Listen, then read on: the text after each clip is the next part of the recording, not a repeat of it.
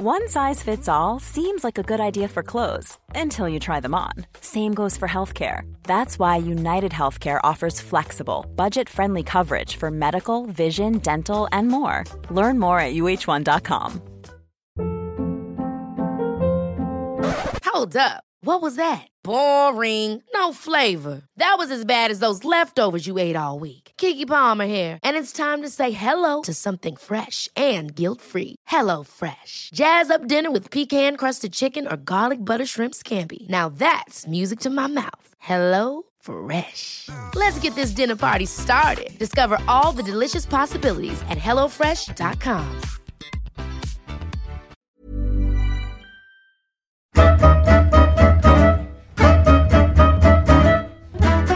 Per Håkan Loob, född den 3 juli 1960 i Slite på Gotland.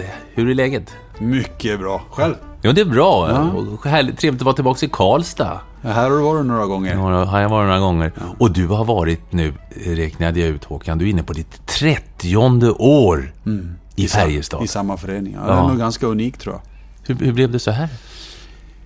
Ja, det är egentligen... ska jag nog skylla lite grann på Tommy Samuelsson, Thomas Rundqvist och Conny Evensson i första hand. Och i viss mån givetvis Kjell Glennert och Karl-Olof Hjalmarsson. När de värvade mig, för jag hade ingen aning om i Karlstad och Färjestad, utan jag var nog på väg med mot Stockholm, så att det får skylla på dem. Ja, och gotlänning och ishockey, det var ju inte helt vanligt förr. Jag minns ju TV-pucken när Gotland spelade. Det var ju tvåsiffriga förluster varje match. Ja. Jag måste faktiskt säga, jag är ganska stolt över att säga att jag tror att Gotland har vunnit 3 matcher överhuvudtaget i TV-bokens historia. Jag var med och vunnit en, så att det är ganska unikt det också. Så att, nej, men andra sidan var det ganska hyfsat med hockey nere på Gotland när jag växte upp. Vi hade ju till och med i pojklagsserien kunde vi ha en norra och en södra serie, så att det var i och för sig kanske bara 4-5 lag i varje serie, men ändå. Så det har förändrats också. Det är inte så mycket kvar av det. Loob, din pappa är från Estland. Är det därifrån namnet kommer? Ja, det lärde tvistar om det också. Någon säger att det kan vara ett fornnordiskt eller ett gotländskt namn från början, och så att det tog sig över till Baltikum och sen tillbaka igen, så att vi vet inte riktigt, och det är väldigt svårt att jaga det där, eftersom böckerna borta i Estland och sådär, de finns inte alla från lång tid tillbaka, så vi vet ju inte riktigt det. Så just nu så får vi nog säga att det är ett estniskt namn. Hur hamnade din pappa på Gotland? Ja, det var egentligen under andra världskriget. Det är en ganska fascinerande historia det också, hur de flydde därifrån, och raka vägen ut ifrån ön Kino där de fanns. Det var i princip att då landade man på Gotland. Och de hade ju ingen aning givetvis vart de landade, så att det var ju också ganska fascinerande. Sen hamnade de på Gotland, men sen blev de utlokaliserade lite överallt, eftersom de kom ju som flyktingar, och sen behövdes ju arbetskraft både här och där. Så han bodde ju ett tag i Unsered, uppe i Sundsvall, och fick mata runt lite grann, men på något sätt så kom han tillbaka till Gotland, för Cementa i Slite behövde ganska mycket arbetskraft, och så han hamnade där och träffade morsan, och ja, sen vet vi lite mer om hur det gick sen. Hur var det att växa upp på Gotland i Slite? Ja, när man tänker tillbaka så var det väl kanske det, jag ska inte säga för alla har väl sin story, men det var lite idealiskt var det, för det var ganska lågt tempo. Mycket för våran del som var födda där på 50- och 60-talet var väldigt mycket idrott. Vi hade ju en förening som hette IK Greip som var involverad i allt. Och vi hade seglarklubb och vi hade det mesta, så att när man idrottare så var man förmodligen med i 5-7 sporter som fanns på programmet, och så var det med mig. Jag var med i alla sporter, så att på så vis var det idealiskt då. Skolan fanns väl där, men den på något sätt den hängde med bara. Ja, det var bordtennis, tennis, handboll, fotboll, segling läser jag här. Var det någon annan sport som var nära att slå ut fotbollen ishockeyn som ditt val? Den stora grejen det var bordtennisen. Den var ju väldigt enkel att genomföra, och det fanns väldigt mycket bordtennisspelare på Gotland, och sen så hade vi en stor tävling som hette Östersjömästerskapen heter den, och där var faktiskt väldigt mycket av den så kallade sedermera eliten när de var yngre, de kom dit och spelade, så det var stort. Jag var med i en pojkklass och kom 5, och det var sån här jättelyft och blev ganska uppmärksammad. Sen hade vi också en domare av egentligen internationellt mått, Börje Karlsson, som var på mig och sa att det här är en sport du måste satsa på. Så fick jag åka på träningsläger på fastlandet med så kallade påläggskalvar och det var väldigt nära, så jag var 50. Vilka namn då? Jag vet att Glenn Strömberg var 60, han var ju duktig i bordtennis. Ja, men det var Ingemar Wikström, de här killarna de här som är lite Tunström heter väl en Anders, va? Ja, just det, förbundskapten sen. Precis, de höll på att härja då och där var man med och så fick man spela och var uppe i Stockholm ganska mycket och spela Rimbo Cup och Rimbo-spelen och allt det här, så att det var väldigt nära var det. Men sen kom ju det här med TV-pucken och Tommy Töppel och var och kollade lite grann och jag fick ju möjligheten att komma med i pojklandslaget. Det var ju det som gjorde att det ramlade över åt det hållet. Vi fick även ishallen i Visby där när jag var 15-16 år, så att det var väl det som gjorde att det blev hockeyn. Hur var du i skolan? Var du intresserad av skolan? Ja, alltså det är lagom. Jag hade hyfsade betyg när jag gick i grundskolan, det får jag nog säga, men där stannade det väl i princip, för då blev hockeyn jäkligt viktig för mig. Man skulle in på gymnasiet i Visby då. Jag kom in och började bo inneboende hos en familj och spelade i Roma då när jag var 16 år där, så då blev det här liksom att det tar över mer och mer och man ville vara i ishallen hela tiden och då började jag slarva ganska mycket, så att jag gick ju aldrig färdigt gymnasiet. Jag gick 1 år till nere i Karlskrona, men sen efter ungefär 2-3 månader in på 3:e året så hoppade jag av helt enkelt, för att då var hockeyn alldeles för stark och den tog över helt och hållet. Och ändå har du varit general manager i massa år, du har varit president, du har varit med och fått igång det här startat upp det här fina anläggningen Löfbergs Lila Arena, trots att du inte har genomfört gymnasiet.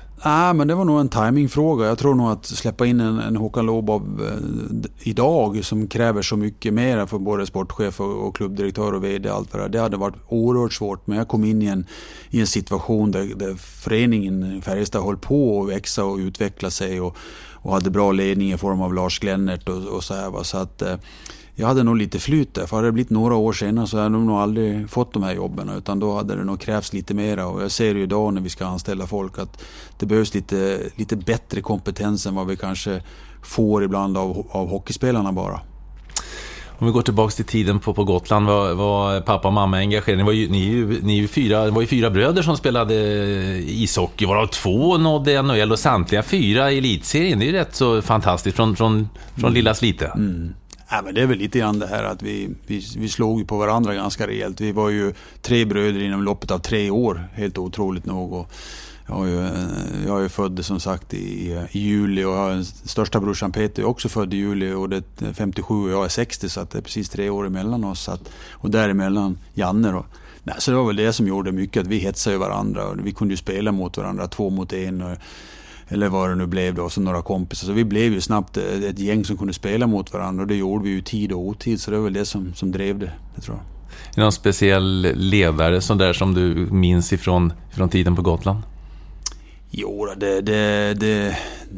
det finns det ju. Det var de här som spelade i vårt A-lag i IK Greip, Roffe Nilsson och Lutten och grabbarna. De var ju lite hjältar för oss som växte upp. De spelade i A-laget som sagt. Så tränade de ju oss i pojklaget. De betyder väldigt mycket för oss. Och sen hade jag en som hette Huss, pappa till Åke Huss. Han var ju bordtennisledaren.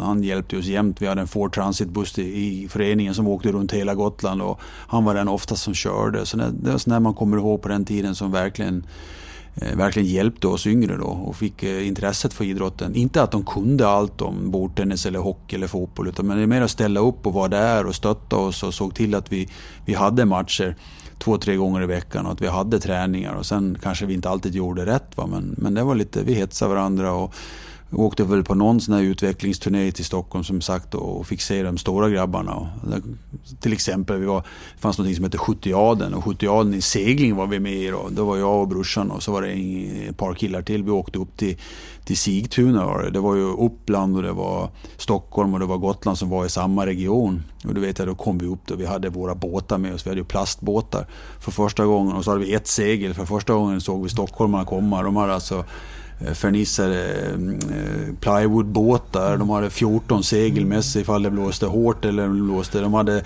seglarkläder för tusentals kronor redan då. Vi kom ju billiga gummistövlar från Ellus och knappt hade regnställ och så skulle vi tävla mot dem här och det var ju helt fascinerande. Men det var just det att vi hade inte chans, men vi lärde oss vad som egentligen krävdes och vad som behövdes. Inte kanske bara material, men just att kunskapen och vetskapen och mycket de tränar och så vidare. Det lärde vi oss. Och så åkte vi hem och så lekte att vi var stockholmare och att vi också kunde driva på saker och ting. Och det gjorde att vi blev bättre. Ja. Och kan Lobba lekt att han är stockholmare? Ja, det var fantastiskt. Fast det var inte alltid vi gillade dem. Det var ju lite bullis när de kom ner till våran ö. Men vi lärde oss av det också, som sagt. Sen flyttade du alltså till Karlskrona innan du hade gått ut gymnasiet, under gymnasietiden. Hur såg den flytten ut? Ja, den var väl egentligen, för att säga så här efteråt, ganska enkel egentligen. Det var ju så brorsan hade flyttat tidigare och skulle göra militärtjänsten nere på K2 och det var väl han som banade väg egentligen. Och det var egentligen inte meningen att han skulle spela heller, men så fanns det en gotlänning redan nere i Karlskrona som spelade där nere. Bengt Öberg heter han och han sa till Peter när han var där och tittade på en träning, så jag har hört du spelar ju, då kan inte du komma och träna med oss. Och Des Maroney var ju tränare så han tog ju ner honom där och körde man lite grann och ganska snabbt så visade han ju att han kunde platsa då, så hans karriär tog fart ordentligt där nere så fort han kom och sen hörde de ju att det fanns en lillebror då som kunde spela lite grann och då var det lite enkelt att locka ner mig dit och så att eftersom brorsan var där också och jag var förhållandevis ung då, 17 år gammal, så att ja, på den vägen var det och det utvecklade sig ganska bra där nere, för hockeyn blev under de åren när jag var där nere, den växte ju enormt mycket. Vi hade, sista året jag spelade var ju 3 500 i princip i snitt på matcherna redan då i lilla gamla VM-hallen innan de fick ny då, så att intresset var på topp och det var en bra utveckling. Des Maroney var en fantastisk tränare, han verkligen ville att framförallt vi yngre skulle bli så bra som vi någonsin kunde bli, så att det var väldigt positivt för mig. Och sen började då, efter ett par, 3 säsonger i Karlskrona, va? 2, ja. Så flyttade du hit till Karlstad och som vi nämnde inledningsvis, 30 år har det nu blivit i den här klubben. Känslan när du bytte då och hur du såg ut när du bytte Karlskrona mot klassiska Färjestads BK. Ja, det var ju det var som jag inledde med att säga att det var ju inte, jag menar Karlstad, Färjestad, det var ju liksom untouchable, det gick ju liksom inte att ta sig dit då, för att jag visste ingenting om Karlstad, som jag sa, jag visste ju att Färjestad var ett ganska bra hockeylag redan då. Men det var lite komiskt, för jag jobbade, eftersom jag hoppade av skolan och allt, sen fick jag jobb på lagret på Intersport. Och där var man ju ganska isolerad, man fick ju hjälp eller lägga tillbaka skorna som alla kunder hade spritt ut överallt och man försökte hålla lite ordning på lagret. Men man pratade inte så där jättemycket med folk då. Men sen helt plötsligt så kom en av cheferna och sa att du har telefon. Ja, vadå, vem är det som ringer till mig på lagret på Intersport? Ja, det är en som heter Conny Evensson. Och jag tänkte, nu driver de med mig då. Ja, hur den var så stack jag till telefonen. Det var Conny som sa att de var intresserade av att ta upp mig till Karlstad och Färjestad. Och de hade pratat mycket med Tommy Samuelsson och Thomas Rundqvist som jag hade spelat med i pojklandslaget och juniorlandslaget lite grann då. Så att, då gick det ganska fort. Och jag åkte upp till Karlstad här först på lite besök. Då vet jag att Bob Björk mötte mig på flygplatsen, så sa han så här att här har du 500 kronor, gå ut och käka lite gott och sådär, men se bara till att du har kvitto med dig när du åker härifrån. Och då kommer Thomas och säger så här, men du, vi ska ha lite fest ikväll, vi drar till bolaget. Det första vi gjorde var att köpa en backöl och det gick ju inte att ha ett kvitto från det och lämna till Bob. Vi säger att vi har ingen kvitto tyvärr, Bob. Vi glömde det. Det gick inte att komma med ett systembolagskvitto när man var 18-19 år. Så att det var lite komiskt. Ja, det var en fantastisk klubb att ta hand om ungdomarna. De var väldigt tidigt ute i Färjestad och värva unga spelare, men som sagt också socialt ta hand om dem. Så att det var en fantastiskt bra inkörsport. Ja, karriären i Färjestad började på Systembolaget. Ja, den började på Systembolaget. Det var en inkörsport. Och så du nämnde Conny Evensson. Vilka var de ledande namnen då? Alltså de här, både yttre ledarna, de som var utsedda att vara ledare, och även ledarna inom laget. Alltså Conny hade ju fått en väldigt stor roll i Färjestad och var ju A-lagstränare och var juniortränare innan. Så här. Men de som var riktigt bra, det var ju Carl-Johan Sundqvist som var med landslaget och allting, Jörgen Palm. Vi hade ju Kent Bengtsson och vi hade Harald Lyckner hade ju kommit, var ju fortfarande givetvis ung då. Men Ja, det var ett väldigt bra lag. Gunnar Johansson var ju med och det var ett homogent lag och det låg någonting där som pyrde så att det skulle kunna bli riktigt bra. Man hade ju spelat final mot Brynäs ett par år och var ju redan då liksom började bli etablerade sen elitserien startade 75 så att när man kom in som en liten fimp, det var egentligen inte meningen att jag skulle spela. Det var på grund av att Robin Eriksson blev skadad precis innan seriestart som jag fick hoppa in egentligen. För då spelar man ju på 3 kedjor. Det var ganska svårt att platsa in som 18-19-åring då, men då fick jag chansen och vi mötte Skellefteå borta första matchen och vi vann med 7-2 och jag gjorde mål direkt. Så sen missade jag ju faktiskt inte jag missade en match under hela min karriär i Färjestad. Otroligt nog. Det var på grund av min fru som blev sjuk så jag fick stanna hemma. Annars hade jag gått felfritt rakt igenom. Vilka skulle ni möta då? Det var Björklöven borta. Ja.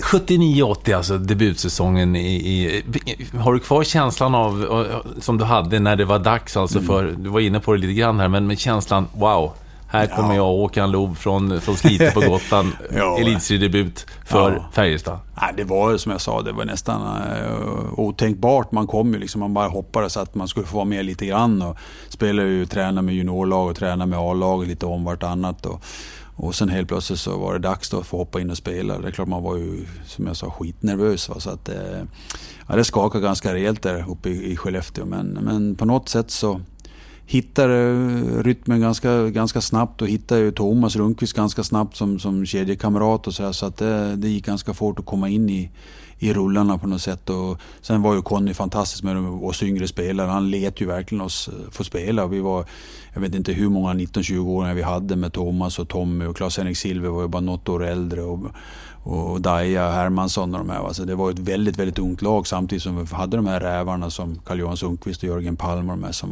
som ledde laget och Nanne Andersson i mål och sådär. Så att det var en härlig tid och väldigt bra som sagt att komma in den vägen. Kan du beskriva kemin mellan dig och Thomas Rundqvist? För den började ju på isen väldigt fint och så har den bestått efteråt också. Men just på isen, vad var det som stämde så bra?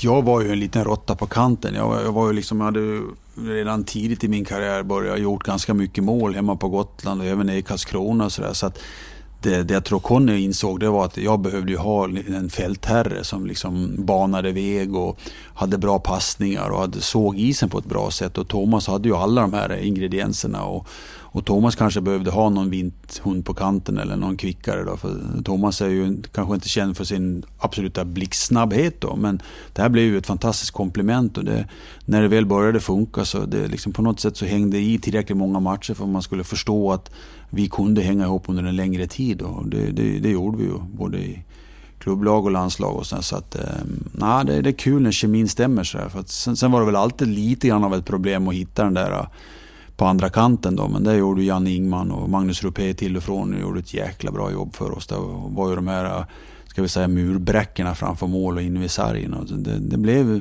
en kedja som blev väldigt framgångsrik på grund av de olikheterna vi hade egentligen. Ja, det gick ju bra.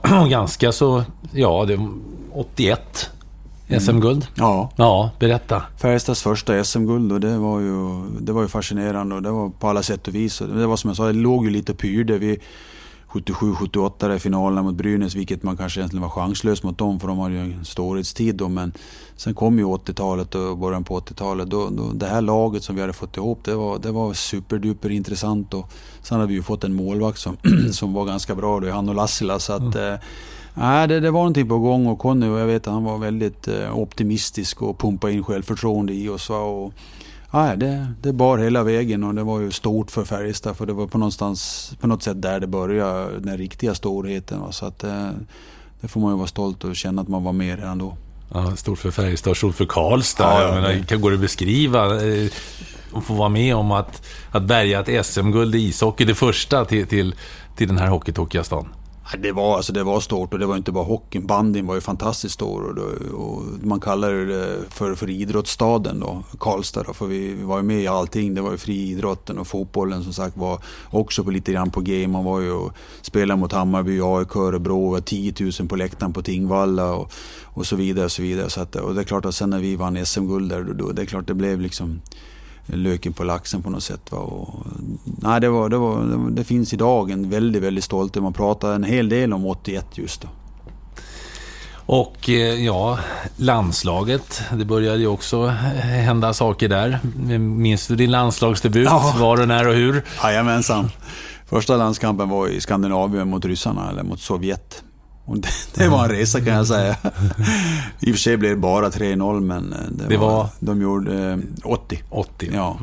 Och de gjorde 3 mål på 1 minut och 15 sekunder, sen var det ingen mer match. Och jag kommer ihåg man åkte och jagade. Man fick nästan aldrig röra pucken överhuvudtaget. Och de hade som fjärde kedja då, så hade de med Makarov, Krutov och Larionov. Och då var det ju Petrov och Mikhailov och Shalamov och Shalim och du vet, alla de här stora. Och sen det var ju i princip, kändes det som omöjligt att slå dem. Jag vet, vi åkte från Göteborg, så spelade vi andra matchen i Södertälje. Då spelade inte jag, men då fick stryk med 11-1. Och det var ju de här siffrorna. Och jag kommer också ihåg senare när vi mötte dem på Hovet, då hade inte Sverige slagit Sovjet på, eller överhuvudtaget tagit poäng av dem på 53 raka matcher. Och jag tror vi spelade 2-2 på Hovet, och det var ju någonting som var helt fantastiskt. Så det var, ryssarna eller Sovjet var ju helt outstanding på den tiden. Ja, de var på något sätt obesegerbara.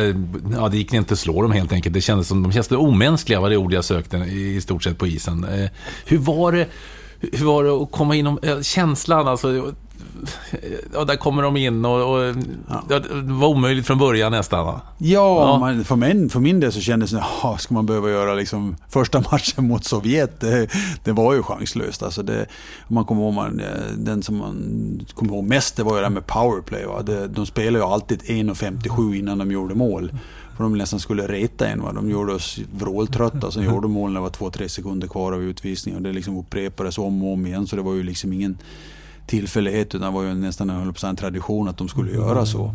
Och deras passningsspel och deras fysik, den var grym var den. Men vi jämförde oss med dem, och de tränar ju i princip 11 månader, de tränar 5-6 dagar i veckan, och jag kom till Färjestad, vi tränar fys 3 gånger i veckan och lallar runt lite grann, och vi spelar i elitserien, då spelar vi ju torsdag, söndag varje vecka.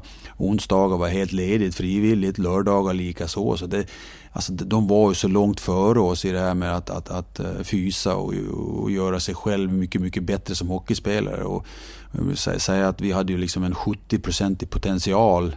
För bara vi liksom träna alla dagar i veckan och 11, då skulle vi ha den potentialen. Och sedermera så började Tommy Sandlin inse det. Han började köra ganska hårt med Brynäs och började köra hårt sedermera med landslaget och så vidare. Så vi kom ju kapp fysiskt, och det är ju därför när man tittar idag, man är i fatt för dem. Det går inte att ligga före i fysiken, så att nu kommer mer den här hockeykompetensen in och organisationen, och där är vi ganska bra. Det är ju därför Sverige har blivit är med så pass som man är i världshockeyn. Det var häftigt att vara med om den här resan när det vände från att det gick inte att vinna över dem i stort sett till att det gick, till att det till och med blev VM-guld. Det var som en gotlänning möta stockholmare där i början på min karriär. Nu möter man ryssarna. Det var likadant där man tittade upp till dem och sa, herregud, det här måste vi lära oss av. Så ibland är det de här trendsätter som man får följa. 1980 landslagsdebut, det var också 1980 du blev draftad, tingad av Calgary Flames, och det var i 9:e rundan som 181 spelare totalt av de födda 1960. Vad minns du av att du blev draftad av Calgary? Nej, att man blev draftad, för det första visste man ju inte vad det var för någonting. Man hade ju ingen aning om vad det innebar och sådär. Och sen sedermera så träffade jag på Dave Poyle som var i Calgary då, Atlanta. De flyttade från Atlanta upp till Calgary då. Kom och besökte och träffade han i Skandinavien, kommer jag ihåg, och pratade om det här då. Nej, men det var ju liksom det var ju ingenting man tog vis överhuvudtaget, att man överhuvudtaget skulle spela i NHL, utan det var väl kanske en liten rolig grej att man inte står någonstans att man blev draftad, men jag visste ju varken var Atlanta eller Calgary låg någonstans, så att det fick ju liksom bara bero det, för det fanns ju ingen övrig kontakt med dem annars. Så att En sak till, hur blev det tröjnummer 5? Mycket enkelt, på den tiden så hade man ju inte hur mycket höga nummer som helst, och det var Per Bäckman lämnade Färjestad, och så fanns det att välja, tror jag, på nummer 5 och nummer, om det var typ 24 och sånt där, så att då tyckte jag nog att, eller om det var materialförvaltaren Rolf Björk som skickade till mig, här har du Fimp. Då blev det nummer 5. 1980 blev det draftad och det blev landslagsspel då också, debut 1980. Sen blev det ändå Calgary. Du var tvungen, eller du fick lära dig mer av den staden i Alberta på prärien där. Du flyttade dit från Färjestad och även om flera hade varit proffs tidigare så var det inte så där jättemånga som hade varit där och gjort det bra ännu. Visst, vi hade Islanders och det fanns ju några stycken, visst, men ändå. Berätta hur det gick till. Nej, jag hade ju fått en agent då, Bill Waters hette han, från Toronto, som faktiskt kom över hit, och jag hade ju, eller rätt sagt hela Färjestad hade ju en fantastisk säsong 82-83. Och jag själv hade ju slagit poängrekord och allt det här, så att han kom ju och försökte övertyga mig att nu var det nog dags att prova. Men jag kände mig ju ganska klen och liten, och NHL där var det bara råbusar och de kommer att köra livet ur en då. Men det var som han sa, åk och prova, det finns ju en väg hem, du är inte så gammal, så prova på väl. Så jag pratade med frugan, eller rätt sagt med min flickvän, och vi hade vi ju första sonen, så att vi var ju liksom en familj, så det var inte bara jag, utan skulle jag ha med mig dem också. Vi pratade igenom det och sa vi chansar, vi åker över ett år, får vi se. Vi började slå i kartboken, var ligger Calgary någonstans, och började säga att det låg vid Klippiga bergen, och jag hade liksom inte en tanke på att det fanns nästan en stad där. Så att det var ett äventyr att dra iväg. Jag vet att vi var upp till Kenta Nilsson, för han spelar i Calgary. Och så ska han berätta lite grann, men Kenta är som han är, lite raljant, så sa han, du vet, det är inga problem, vad fan, du vet, det är bara hit och köra och så där. Det var ju storstjärna i Atlanta och i Calgary då, så att vi gav oss iväg. Vi åkte ganska tidigt, vi stannade till i Toronto, några kompisar där, Frank Neal som hade spelat hos oss bodde ju där, och stannade där och pratade lite grann och försökte få lite känsla för Norden, eller för Kanada, och kanske lite mer om NHL då. Så sedermera hamnade ute i Calgary, togs väl emot på flygplatsen där, men sen var det ganska snabbt att lära sig att man får sköta väldigt mycket själv, till skillnad mot när vi tar emot folk här i Karlstad. Men det gick. Vi bodde på hotell och vi fick känna oss för, träningslägret drog igång, och vi var, tror jag, 82 eller 85 spelare som kom dit och jagade för att försöka få en plats. Och likadant där, såg ju upp till alla som spelade där. Det var ju Lanny McDonald, Jim Peplinski och Tim Hunter och alla som spelade där, och Doug Riseborough, och såg ju upp till dem och försökte ju lära sig snabbt då, vad innebär det här och hur ska man bete sig och sådär. Sen hade första träningsmatchen, kommer jag ihåg, det var väl kanske det som var lite avgörande, att jag fick vara kvar som jag fick då. Så spelade vi mot kanadensiska OS-landslaget då, för de hade samlats ganska tidigt, och vi vann med 9-5 och jag gjorde 5 mål. På något sätt där kanske det blev att den här killen kanske vi ska ge till chansen då, så jag köpte mig lite tid där, så att sen gick det bara farten. Ja, 83-84 första NHL-säsongen, det skulle bli 6 stycken totalt. Debut i NHL mot Vancouver, borta. Första målet i den matchen. Så det började utmärkt. Det började bra. Så både i elitserien och i NHL. Det var lite komiskt, det var en sån här anekdot också, att vi vann med 5-2 där borta, jag gjorde mål, så kom det en reporter efteråt och sa, det var ju en bra start för dig, en karriär i NHL, göra mål i första matchen, har du någon prediction hur många mål du kommer att göra? Och då sa jag tillbaka, hur många matcher är det? Lite sådär halvstadig gotlänning.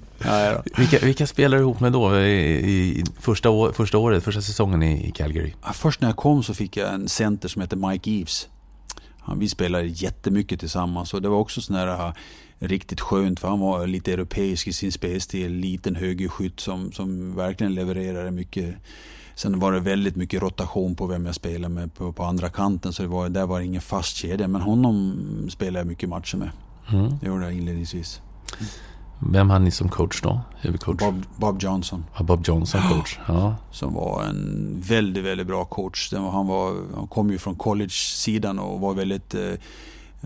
han hade oerhört mycket instruktioner om hur vi skulle spela, hur man skulle vara som person och så vidare. Och han hade helt enkelt den här skolutbildningssidan som var väldigt positiv, tyckte jag.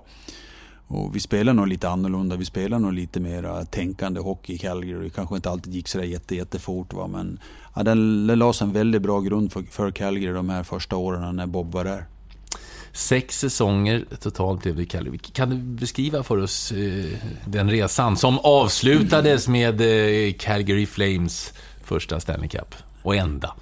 Ja precis. Ja, det var en fantastisk resa, för att det här laget som kom in då som verkliga underdogs egentligen, man hade flyttat upp till Calgary, och man hade ju en fantastisk rival i Edmonton Oilers som bara var några mil norrut. Jag kommer inte exakt ihåg, men 16-20 mil norrut, och de var ju vansinnigt bra. De vann ju allt som rörde sig och drog ju en 4 Stanley Cup i rad där, så att det var ju någonting som för oss var, vi skulle bara jaga ifatt dem, och det var ju en riktigt bra pinne i brasan, och vi fick stryk för det mesta.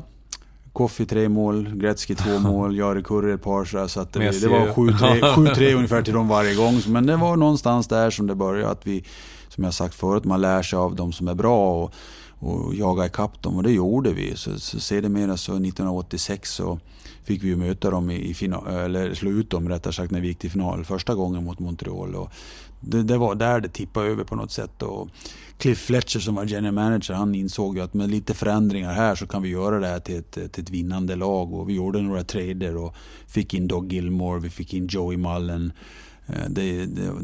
Det var en fantastisk trade som gjorde att vi faktiskt sedermera vann Stanley Cup.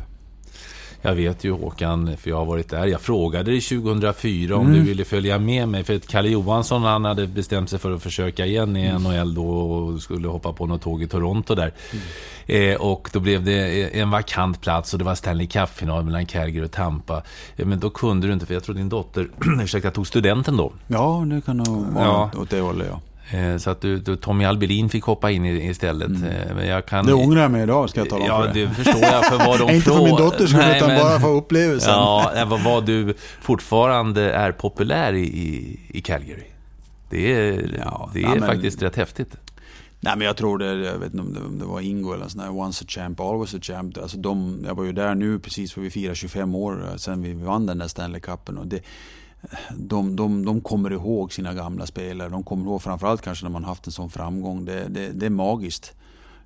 Jag lyssnar ganska mycket på deras webbradio. Den är ganska lätt att ta in, och man pratar oerhört mycket om historien. Om än man längtar efter framtiden och nya framgångar, så det här kommer ju upp hela tiden. Alltså. Så det gör ju att folk hela tiden blir påminda. Så nya generationer, de vet om det här laget 1989 som var så framgångsrika. Så att det är också med stolthet man känner när man kommer till Calgary, att det finns en skjuts i det gamla, i det historiska. Och där har faktiskt Sverige och mycket att lära sig, att ha lite respekt för sådana som har presterat inom alla idrotter i svensk idrott överhuvudtaget.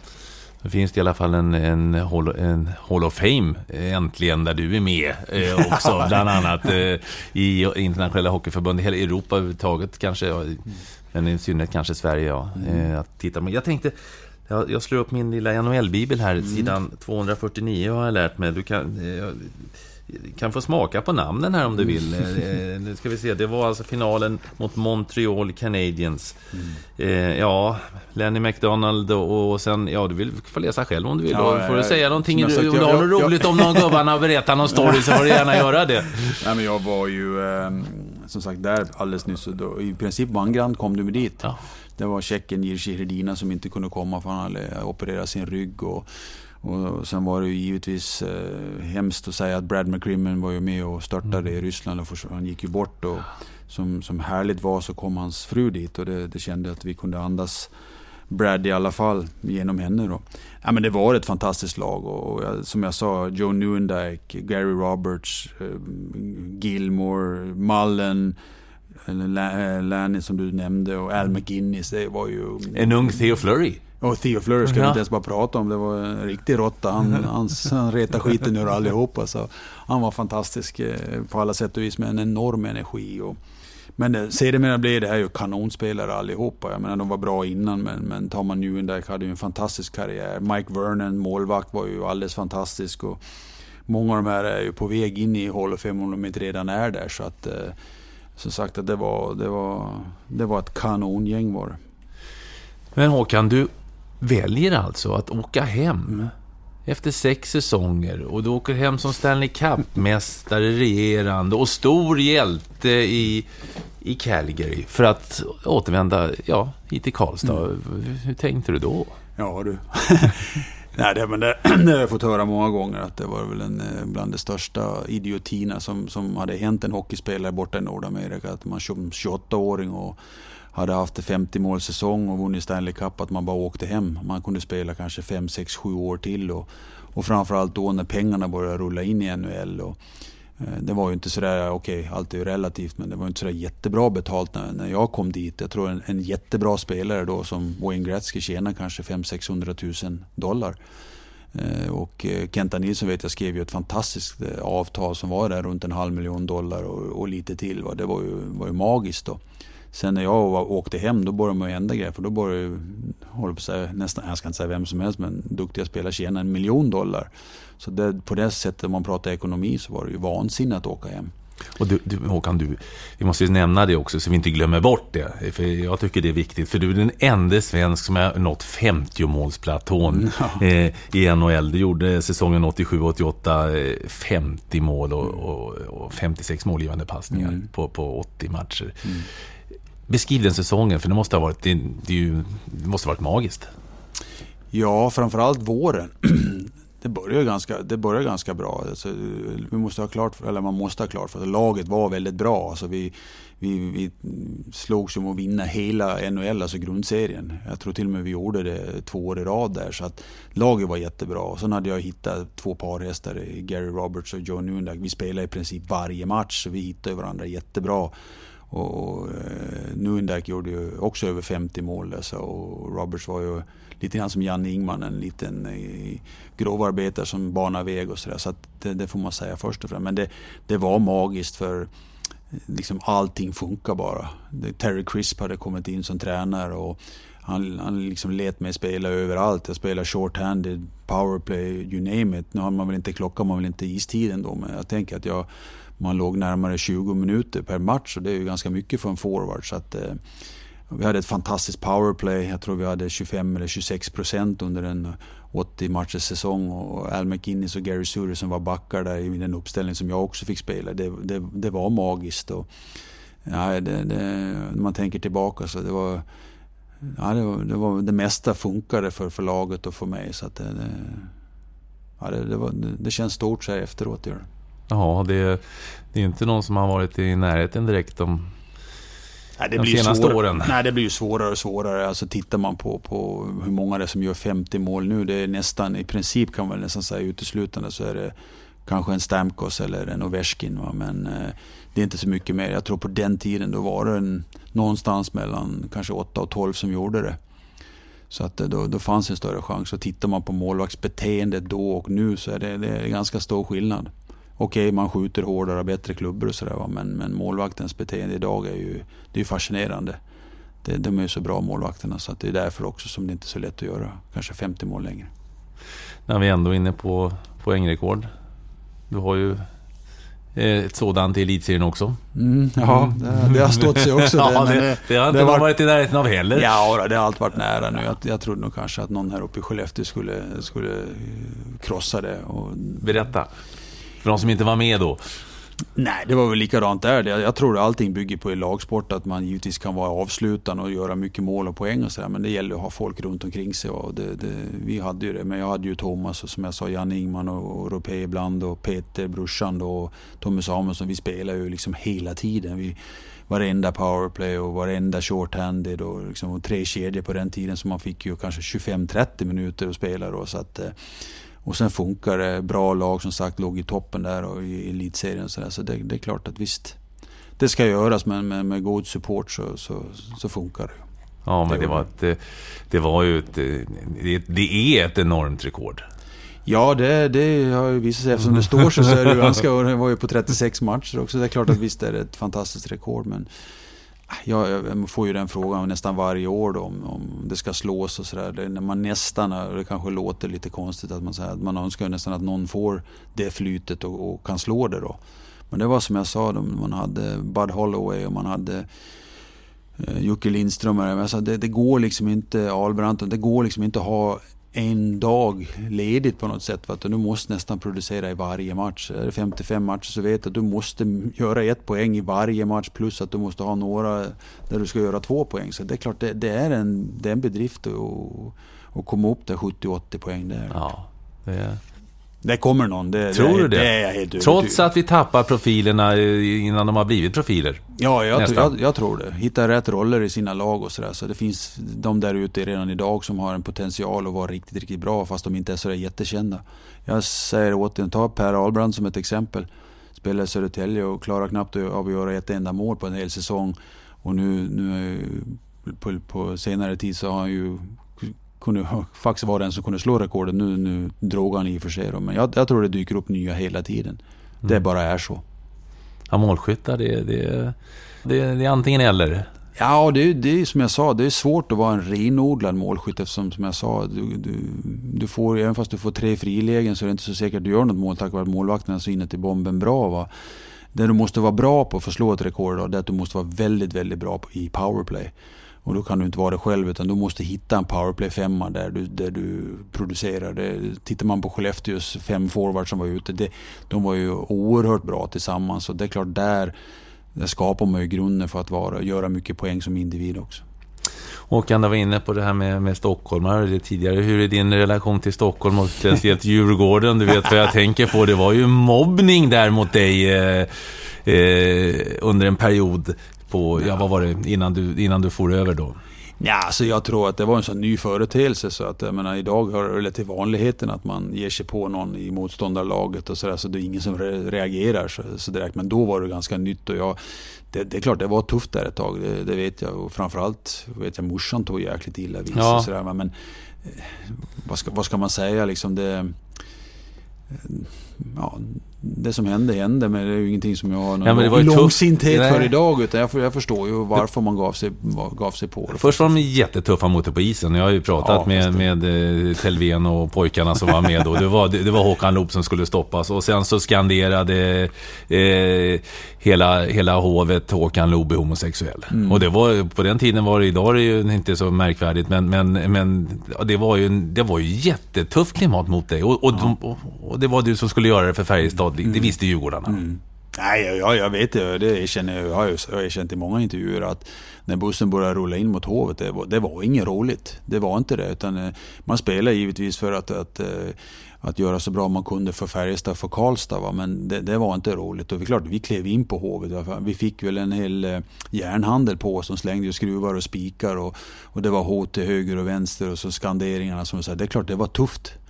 För man var inte så gammal, man var 22-23 år. Det är klart att det var ganska, som jag sa, en ny företeelse. Jag tror det var Anders Broström som hade blivit uthängd så förut, och nu gav man sig på det här då.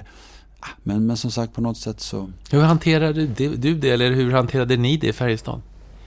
Nej, jag tror man gjorde jag tror inte det fanns någonting. Man pratade inte speciellt mycket om det. Jag pratade inte så mycket med ledningen om det här, hur vi skulle hantera det. Utan det bara flöt på något sätt. Va? Så att... På något sätt fick man väl jobba igenom det. Men det var en tuff tid. Det var det. Det kan jag villigt erkänna. Sen om det gick ut över prestationen för mig som individ eller för lag, det kan jag inte komma ihåg och kan jag inte svara på. Så. Kände du liksom ledsen, eller blev det förbaskat, nu ska jag visa dem, eller försökte du stänga av, eller hur?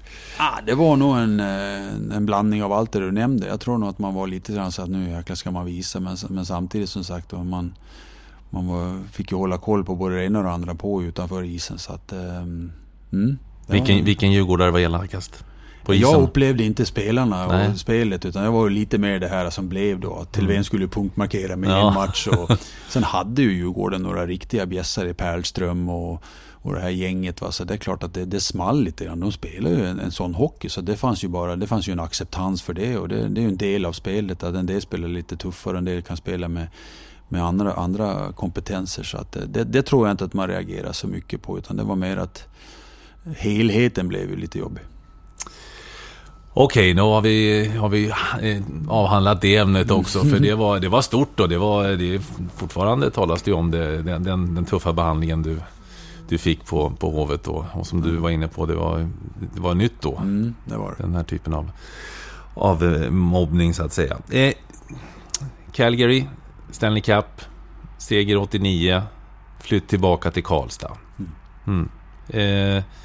Du sa att det var kanske, många undrade varför du gjorde det. Varför gjorde du det? Varför flyttade du tillbaka? det var som jag sa, jag hade ju med mig, vi var ju en väldigt ung familj när vi flyttade dit, och Henrik då, som föddes 81, när 89 hade gått så var han i alla fall 8 år, och vi hade det där att ska vi stanna, då blir vi nog kvar i 5, 6, 7 år till, vill vi det. Ska vi inte tänka så, då ska vi nog flytta hem direkt. Och det blev det senare att vi kände 8 år, han hade gått i skolan där så i princip sedan han var 5 år, så att det är nog nu vi ska flytta honom tillsammans med oss för att gå i svensk skola igen. Och sen vi kanske var på den nivån att vi kunde inte se liksom den här stora helheten, NHL och Superstar och det här, utan vi kände väl kanske lite mer att vi var den här bondfamiljen från Karlstad som trivdes oerhört bra i den här stan, alltså Karlstad, så att det kändes nog som att vi blev väldigt överens, jag och frugan. Och med det så bestämde vi oss redan i princip inför sista året. Inte så att vi bestämde oss i april, maj, juni där efter Stanley Cupen, utan vi bestämde oss redan innan säsongen att det här blir sista året. Och jag talade även om för Calgary att det här kommer att bli mitt sista år. Sen var det väl några övertalningsförsök på vägen fram, och jag kommer ihåg vår general manager Cliff, han till och med kallade till ett möte i Toronto med Bill Waters, agenten, och jag, och han satt där, och det slutade med till och med att han erbjöd svärmorjobb i Calgary, ta hand om barnen och hjälpa dem med läxor och allt sånt där för att vi skulle komma. Men som sagt, vi hade bestämt oss att vi skulle flytta hem, och sedermera började jag tidigt att prata med Färjestad också, att jag skulle komma hem och hur vi skulle hantera det, och börja prata kontrakt och så vidare, så att vi var ganska tidigt på det. Så egentligen var det inget svårt beslut? Eller? Nej, det var inte det, utan jag menar, är man själv övertygad om vissa saker som ändå får det att bestämma det, då är det jäkligt svårt för någon annan att försöka övertala en, och pengar har aldrig varit en grej för mig, och vare sig när jag var liten eller ens idag, så att det var inte det som skulle styra det här, utan det var mera sociala villkor då, och det inbillar vi oss i alla fall, och att ta hem Henrik där, och svensk skola, jag skulle få det väldigt bra i Färjestad, frugan trivs jättebra och jobba inom vården, även fast vi hade varit 6 år i viss glamour borta i Calgary, så det kändes fullt naturligt att flytta hem. Det enda som spökade till det lite grann, det var ju Percy. Malmö var ju ganska hårt att jag skulle, när de fick reda på att jag skulle flytta hem, att jag skulle komma dit ner. Ja, jag berättar hur nära var det att det blev Malmö istället för Färjestad? Nej, jag är redan så mycket värmlänning och så mycket Karlstad och Färjestad där, så att det var egentligen aldrig nära, men han började ju se på frugan, håller på att säga, det ska jag inte säga, men på rätt sätt, inte på fel sätt. Där han erbjöd henne massa jobb och fint och allt det här, och vi skulle hjälpa oss med allt och sådär, men det var en liten kul grej. Skicka fram Pekka Lindmark till och med, ringde och frågade om inte vi skulle åka dit och så vidare och så vidare. Men det var ganska tidigt bestämt att det var Karlstad som gällde för oss. Ja, men det var ju kompisar som Mats Näslund och Sandström och Sundström och allt vad de heter som hamnade i Malmö efter karriären. Du var inne på, pengarna var inte de där enorma pengarna då när du spelade som de blev några år senare. Om de hade... Ready to pop the question? The jewelers at BlueNile.com have got sparkle down to a science with beautiful lab-grown diamonds worthy of your most brilliant moments. Their lab-grown diamonds are independently graded and guaranteed identical to natural diamonds, and they're ready to ship to your door. Go to BlueNile.com and use promo code LISTEN to get $50 off your purchase of $500 or more. That's code LISTEN at BlueNile.com for $50 off. BlueNile.com, code LISTEN. Hiring for your small business? If you're not looking for professionals on LinkedIn, you're looking in the wrong place. That's like looking for your car keys in a fish tank.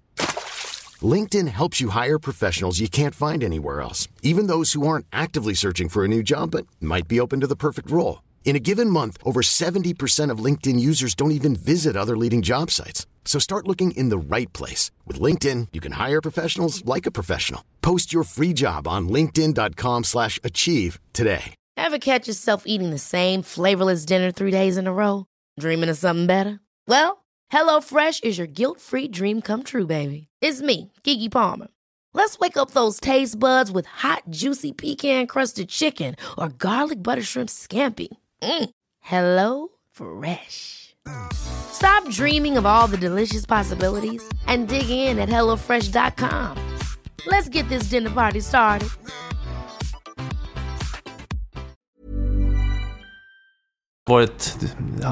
Hade det kunnat varit en avgörande faktor, trots att du var inne på att pengar har inte varit jätteviktigt, men det är klart att hade du fått ett superkontrakt, hade det kunnat ändra din inställning? Nej, Cliff hade redan, alltså general managern hade ju redan indikerat att de var beredda att lägga upp ganska stora pengar.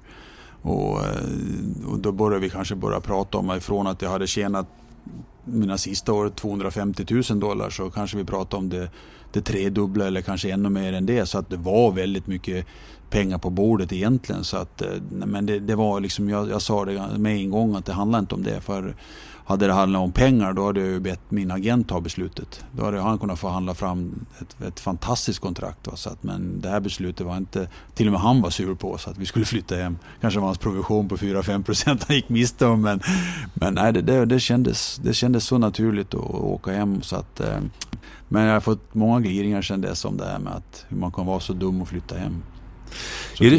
Är du principfast? Jag menar, du bestämde dig att du skulle flytta in redan innan säsongen som du nu vann 89. Och det sägs också, Håkan, att du redan under tiden i Calgary hade bestämt dig när du skulle sluta med ishockeyn som aktiv. Nej, det stämmer väl inte riktigt. Men jag kan säga att det var lika principfast när jag skulle sluta i Färjestad. För då hade jag också bestämt mig redan innan sista säsongen att det här blir mitt sista år. Och det grundade sig enbart på att jag tyckte inte det var inspirerande längre att springa i skogen. Och jag visste likväl att det behövdes. Och det gick inte få ihop ekvationen där. Så jag började sakta men säkert, kanske inte så många som uppfattade det så. Jag började falna lite grann i mitt spel också. Och tyckte att det här är inte, jag vill inte prestera under det jag själv liksom ska förvänta mig. Så att det gjorde att jag sa att det här blir mitt sista år. Och det är lika bra för alla att få veta det, att det är så att de kan rikta in sig på att skaffa nya spelare eller hur man nu hanterar det. Och för mig var det också att inleda kanske någonting nytt. Tala om för Färjestad att jag ville gärna jobba kvar och kanske jobba in sig på, som jag fick göra då, lite på marknadssidan och börja lära känna föreningen inifrån och ut istället för utifrån och in. Den 26 mars 1996 så gjorde du din sista match i Färjestad. Färjestad är 2 sessioner mellan 1979 och 1983 och mellan 1989 och 1996. Var det stor skillnad på den elitserien du lämnade och den du kom tillbaka till? Både ja och nej egentligen. På något sätt som man har varit med där och följt det, då vet man ju att det är utveckling varje år. Vi som är inne i det, vi förstår det, och det hade ju givetvis utvecklats. Allting hade blivit bättre. Och likväl som jag sa förut om det här med målvakten, det var där man såg mest att de här nya målvakterna som kom fram, de blev ju bara bättre och bättre. Och sedermera har de blivit fantastiskt bra. Så att, men själva spelets idé och spelets mening och det hade ju inte förändrat sig jättemycket förrän dess egentligen man fick se det verkliga 1-1-spelet som Djurgården presterade. Då hade man ju hittat en taktisk lösning egentligen från deras sida som var nästan omöjlig för oss att slå igenom. Vi mötte ju dem i ett par finaler och var egentligen ganska chanslösa på grund av det systemet. Så att det var väl det som kom.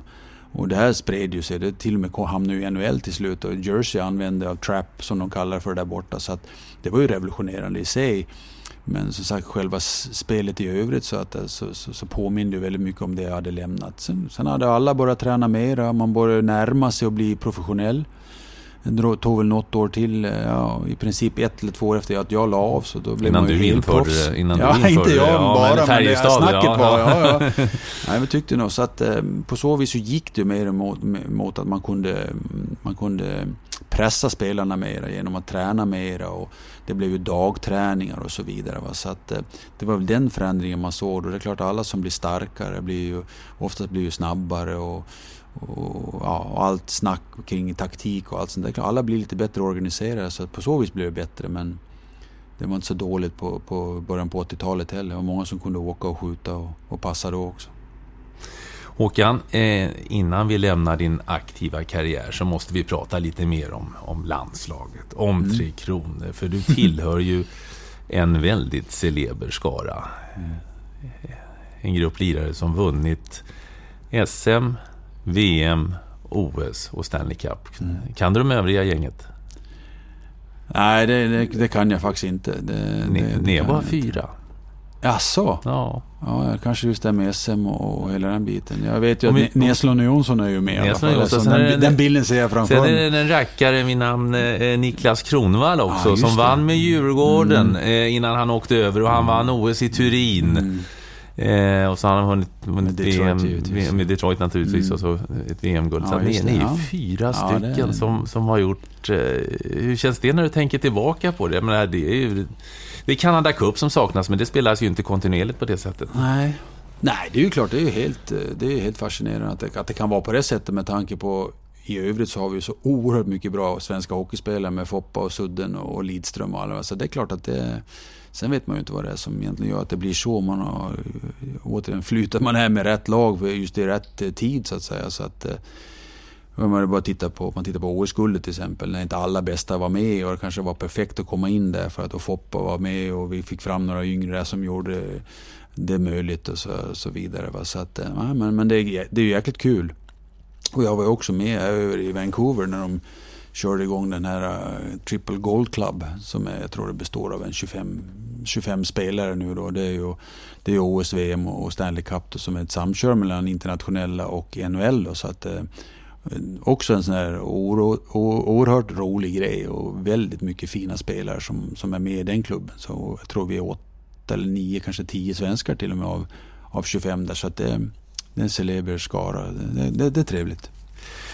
Ett VM-guld misstänker jag smäller lite högre än det andra, nämligen det 1987, då den här sovjetiska dominansen bröts.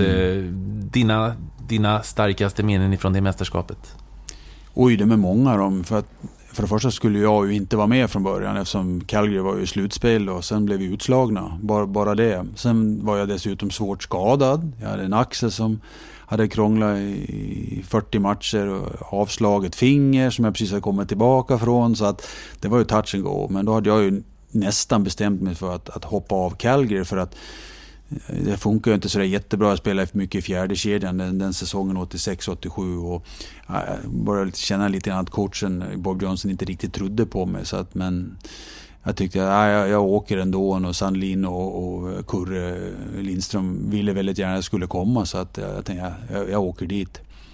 Sen började de ju VM väldigt bra, de spelade ett par matcher innan jag kom och hade vunnit ett par där, så det var liksom uppåt på något sätt, och sen vet jag inte, sen växte vi ihop, det blev en fantastisk stämning i laget, och jag hade ju professorn i form av Sandlin, och sen var det ju lekstugemästaren Kurre Lindström som gjorde att det blev en otrolig stämning i det här laget, så det var en bra blandning där också. Sen vann vi ju rätt matcher, och sen hade vi ju lite tur där med domstolen där som dömde att den tyske spelaren faktiskt fick spela och inte blev diskad, och det gjorde att vi kom till slutspel, bara en sån sak. Och sen när vi väl var där, då gör vi ju kanske våra 3 bästa matcher.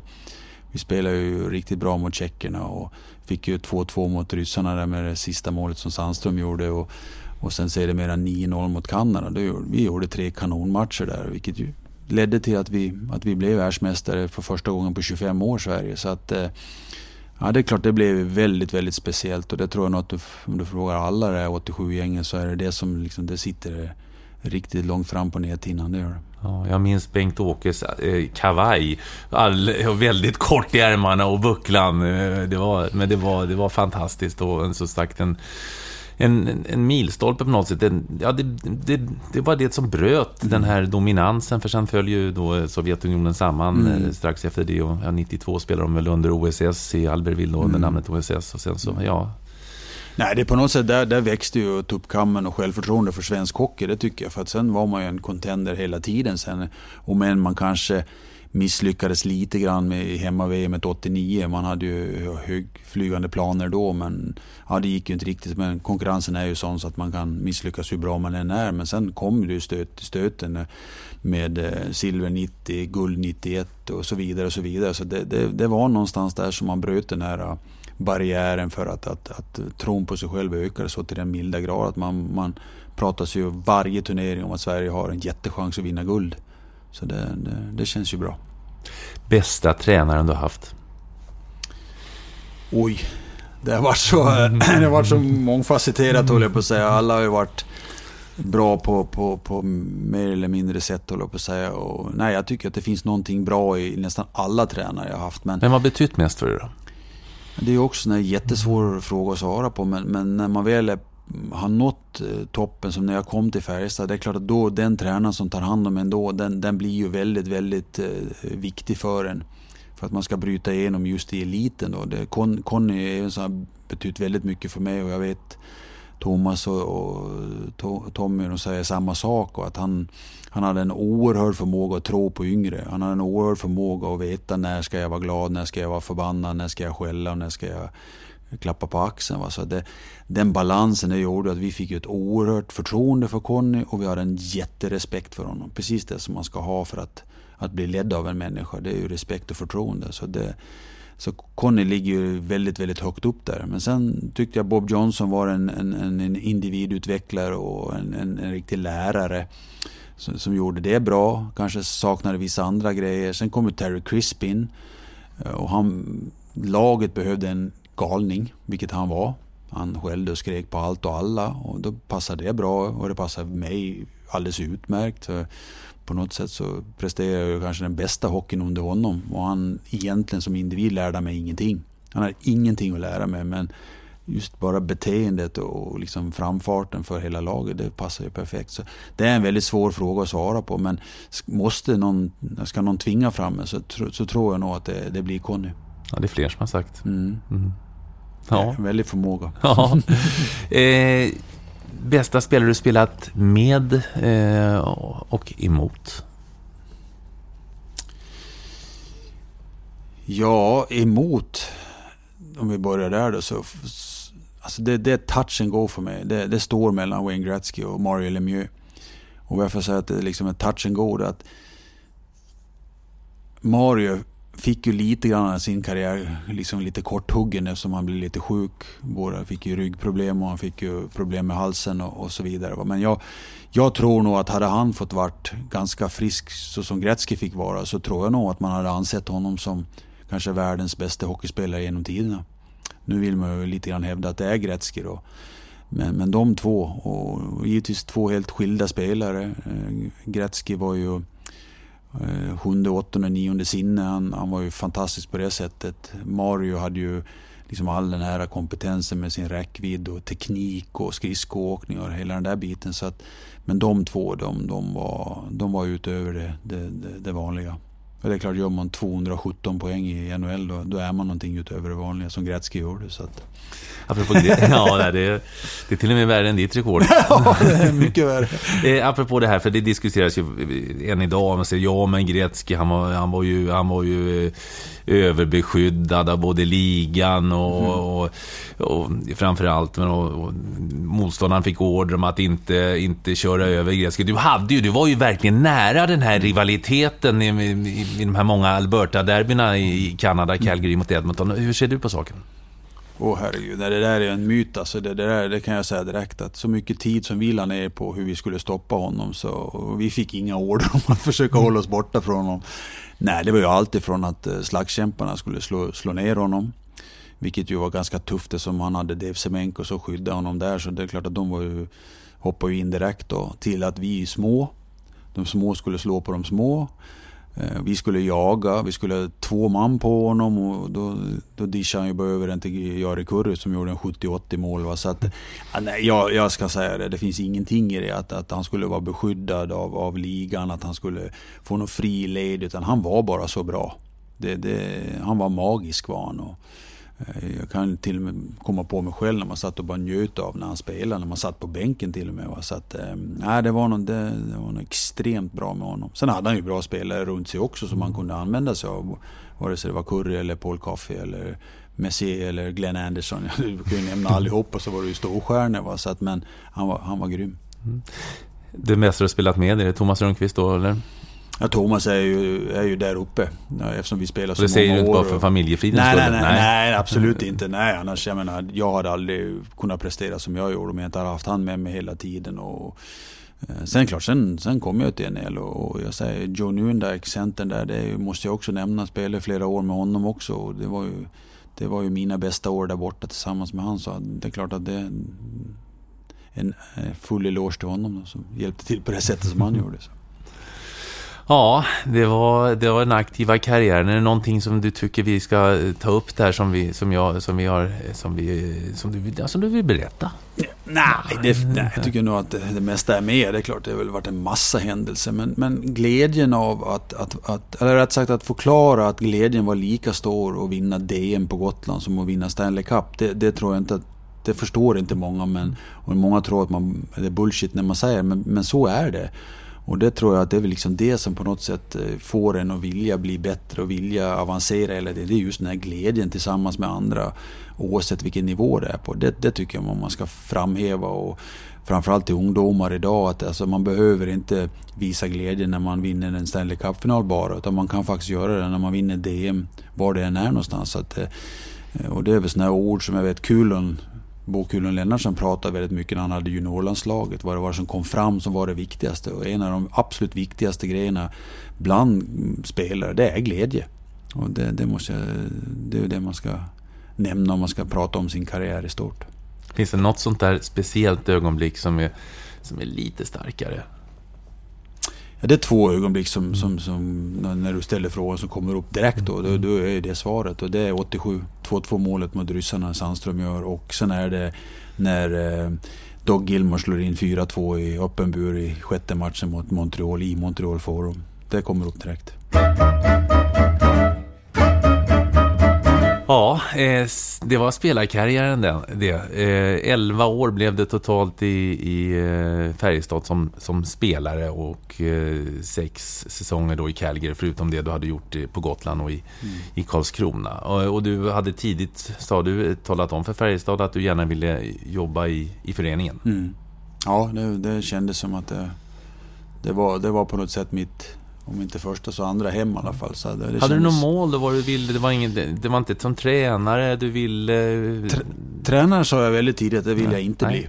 Utan jag ville nog på något sätt jobba. Varför då? Nej, jag tyckte nog att det här med lägga ner tid, jag kände ju att som tränare då måste du liksom förstå att då lägger du ner vansinnigt mycket tid, och det är väldigt mycket obekväma tider givetvis, och det är matcher hit och matcher dit och träningsläger och så vidare. Jag tyckte nog att jag hade fått nog av dem som spelare. Sen kanske jag inte förstod då var sportchef. Det var ganska mycket tid det också. Men så den här tränaren, det kände jag nog direkt. Och sen var det inte nog med det, så var det som tränare vet man ju att det kan vara 1, 2, 3 år på ett ställe, sen måste man flytta. Och jag kände redan där att jag var väldigt rotad i Karlstad och i klubben, så att jag ville ju inte vara en sån där som hoppar från ställe till ställe, utan jag ville verkligen tidigt känna att Karlstad var min ort och Färjestad var mitt lag. Men då slutade med ishockeyn och började i klubben. Hade du något mål? Var det någonting utstakat för dig att en vacker dag så ska jag bli sportchef eller general manager eller president som du har varit också och är?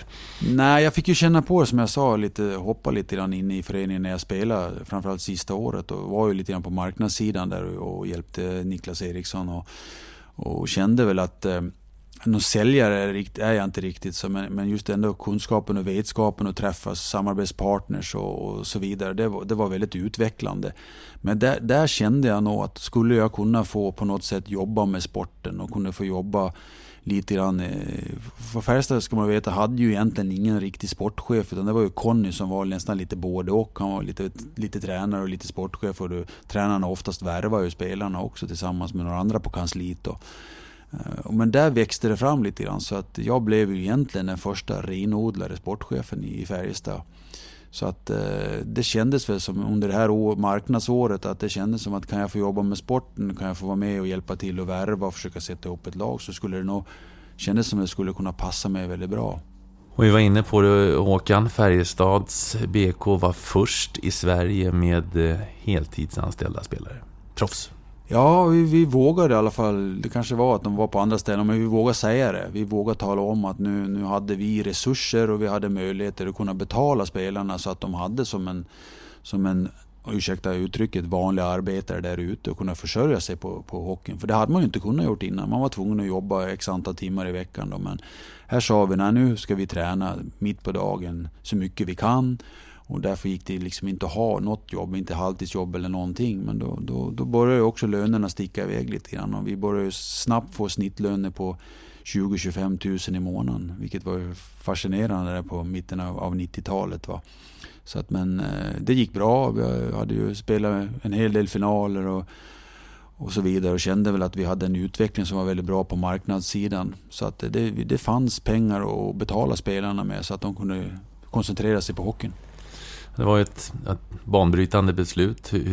Vad låg bakom när ni gick ut med det och hur mottogs det som du minns det? Jag tror att det var två saker. Det var ju givetvis mot omvärlden att tala om att nu satsar vi verkligen på det här. Och ni företagare och allting och fans och allting, ni ska veta att vi verkligen vill göra det här till en klubb som är väldigt duktiga, framförallt i det sportsliga, att spelarna också som nummer 2, att de förstår att nu är det lite sportsligt allvar, att nu finns det liksom inga ursäkter, utan nu tränar vi väldigt mycket och vi fokuserar oss på det för att verkligen prestera och göra det bra där ute och försöka vinna. Vi börjar sätta upp ganska höga målsättningar om att ta oss till final och vinna SM-guld och så vidare, så att det där på något sätt gick hand i hand. Man kan inte sticka iväg ensam, utan man måste ha med sig fansen, man måste ha med sig samarbetspartnerna och med sig spelarna framförallt. Annars ska vi ju sitta på kansliet och bestämma hur mycket som helst att vi vill göra saker, men det kommer ju aldrig hända om man inte talar om det för omvärlden, och både internt och externt. Och de andra lagen var ju ganska kvicka på att följa efter. Jag tror att alla låg i den här häraden att klara av att göra det. Vi började ju omsätta 30-40 miljoner kronor där i mitten på 90-talet och sådär, så att det fanns ju de här möjligheterna att kunna betala spelarna så att de kunde klara ut det. Kan du berätta om den här, man pratar ju om den här familjen i Färjestad och den här ledarfamiljen som Glennert finns ju där, och sen så är du med och det är Rundqvist och det är klart att när ni har varit så bra så blir det ju många som tittar lite på er och hur gör de, och ni har varit ekonomiskt starka även om ni har fått era törnar under åren, framförallt Malmö har ju varit ofina motor emellanåt och tagit spelare. Men kan du beskriva liksom kulturen, ledarkulturen i Färjestad och sen din tid när du kom in och i föreningen fram till nu? Det är ju väldigt svårt att göra det. Ja. Det som någon sa, det sitter i väggarna, va? Men det är klart att någon har väl kastat in det i väggarna då. Men jag tror det är, vi pratar om det här mycket med respekt och förtroende. Och det började med Kjell Glennert då, redan tidigt 60-tal egentligen då, där han kommer in, han är en stark ledare, hans kontinuitet med sina 35 år i princip som ordförande givetvis betydde ju jättemycket för hur vi skulle förhålla oss, som vi som kom allt eftersom, vare sig det kom någon på slutet på 60-talet, mitten på 70 eller till och med 80-talet, hur man skulle förhålla sig till människor som hade byggt det här, och just det här med respekten och förtroendet och så där någonstans så vi gick ju i den skolan alla vi här, och sen fanns det liksom, sen byggdes det här upp så mycket så att det fanns liksom ingen annan väg. Så att de som skulle komma till Färjestad eller till Karlstad, de visste det här, att här är det så här, för ryktet var ganska starkt om att det funkade så. Och sen just att det blev den här positiviteten i omhändertagandet. Det var väldigt få av oss och flera runt omkring oss då, som kunde säga att oj vilken skitförening, och den där Kjell Glennert eller den där Lars Glennert, vilka skitstövlar, va? Det fanns inte, utan det var så ärliga tag, och av det tror jag det växer fram någon sorts ärlig kultur då, och det tycker jag det har fortsatt, att man har egentligen bara, som vi säger i våran slogan, stort hjärta, hårt arbete, det har bara fortsatt liksom hela tiden att vara ärliga med varandra, försöka att vara så att säga så bra man någonsin kan bli, lita på varandra, ha respekt för varandra, och det är väl det som vi liksom har försökt att verkligen satt på pränt. Vi har jobbat ganska många år nu med våran värdegrund, att det är precis det handlar om. Egentligen är det ju sunt förnuft då, men det handlar ju om att du blir så stark ändå så att alla som kommer in till det, de förstår att så här funkar det, och då ska vi också agera så byggs ju det här step by step då. Men det är den här grundfundamentet som har legat där sedan 60-talet, som jag tror det är det som har varit nyckeln till alltihopa. Så det som vi gör nu, vi lägger ju bara till kulturen, och jag brukar skoja och säga det till alla som kommer, att 70-80% det finns redan. Så försök inte att ändra på för mycket om vare sig du är tränare eller du är sportchef eller vad du än må vara, utan lär dig av det som finns. Sen får du gärna göra finessförändringar som gör att vi blir lite bättre. För du ska vara med i förändringsprocessen att göra oss bättre. Men försök inte göra oss bra, för det är föreningen redan. Så jag tror inte att man behöver inte komplicera det så mycket, utan det liksom respektera det som finns, förändra det du tror som kan göra det som finns ännu bättre. Det känns ändå som det är en stark grupp, en stark kärna individer som på något sätt är Färjestad. Ja, men jag tror det är precis det jag pratar om. Det är många som... Är det svårt att komma in i den där? Är det svårt att komma in? Ja, det är det ju, för att alltså, det här med tillit och respekt och förtroende, det byggs ju inte över att man har läst om någon i en tidning, utan det handlar ju väldigt mycket om att det är lite analys och lite research och vi har ju också gått fel. Vi har också hamnat med tränare och med andra som inte riktigt har passat och det kommer att uppstå.